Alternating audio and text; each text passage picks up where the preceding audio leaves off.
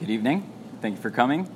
Continuing in our discussion of Dvarim Hanoagim B'Seudah, we've been talking about situations where we sit down to a bread meal, and nevertheless, there might be some foods that require their own brachot. So this morning we introduced this idea that, at least back in the day, there was a very large distinction between the beginning, or I guess the meal, and the after meal. And Shulchan Aruch described how back in the day, in the times of the Gemara, so they would have a full meal, and then it was very clear that the meal was over, and then anything that they would continue to eat after that point, so it would require not only a bracha rishonah, it would require its own opening bracha, and again, not just for meal-type foods, but non-meal type foods, or I should say the other way, not just non-meal type foods that would demand their own bracha, but even meal-type foods at that point would require their own bracha, and they would also require their own concluding bracha, their bracha achrona. And the reason for that, Shulchan Aruch explained, was because the bracha of hamotzi covers anything that's going to take place at the ikar seudah, at the actual, the fundamental part of the meal, not this little after session that used to take place. And Birkat HaMazon,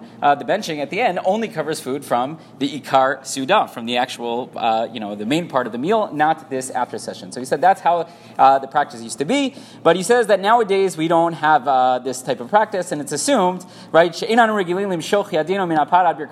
assume that the meal continues until we bench, right? Even if you clear the table, even if you move the food, doesn't make a difference.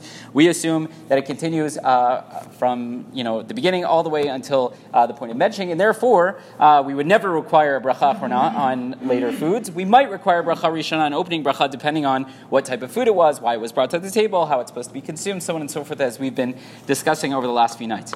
So there is a question that's brought up by some of the modern day achronim as to what if we could create, let's say, a situation where we have something similar to this, where it's very clear that the meal has ended and now we moved on to something else. So we said typically that wouldn't happen, let's say, at our Shabbos table or at our kitchen table or anything like that.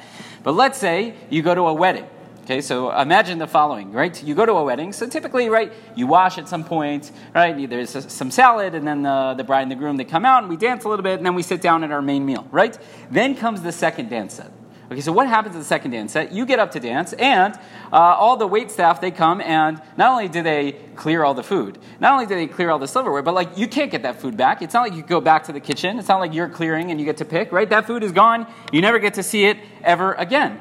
So comes along Rav Vosner, comes along Rav Elyashiv, and they say, in that situation, any food that you were to eat after that point, we would have to assume is not considered as part of the Ikar Seudah, and therefore would demand not only a bracha rishonah, but a bracha achrona, aside from the benching that you're going to do. That's what they suggest, because at that point, it's so completely next phase. So much so that they say that at a lot of these weddings, I don't know if this is true at all the weddings that we go to here in America, but we're well-to-do. But they talk about collapsing the tables in order to make room for people to dance. Like if they're literally collapsing the table, so this has got to be considered the next phase of the meal, and therefore we should fall back on this practice in the halacha that was there. We would require bracha rishonah and bracha achrona. Even if you were to somehow sneak some meal-type food, it would still require bracha rishonah and bracha achrona. However, Rav Shlomo Zalman argued with this, and Rav Scheinberg argued with this, right? Another Achronim argued, and they said, no, it's still considered Ikar Seudah. We don't have, I don't know exactly what the setup was in the times of the Gemara, but we don't have that at all. And the assumption is that I'm going to eat all the way until the point of benching. That's Ikar Seudah. And it's understood, okay, we're going to our second dance set, but we know that dessert's going to be waiting for us when we get there, or maybe I'll have to go to the dessert buffet. But we know that there is going to be a dessert. We're going to get our money's worth for going, right? If I have to buy them a gift off the registry, I'm getting dessert, right? That's how it works. And they understand that this still would not be in play, and therefore we would not require any additional bracha. We wouldn't require bracha achrona, and bracha rishonah we might, depending on what's left, right? If it's dessert, so a good chance that you are going to need a bracha rishonah. So I said this morning, maybe this was just an interesting history lesson, but then I saw later that the Achronim really tried to find such a case. Maybe we could come up with another one, but that's the one that I see discussed. It seems like you could go either way, and typically we say in a situation of safek, when it comes to brachot, if we're in doubt as to whether or not bracha should be made, we would advise against it. So in this situation, if you're at a wedding, and you get up to dance at the second dance, and you go back, you want to eat, so I would say you would fall back on the regular halachot, not what used to be back in the times of the Gemara. Rabbi Chanan ben Akash Omer,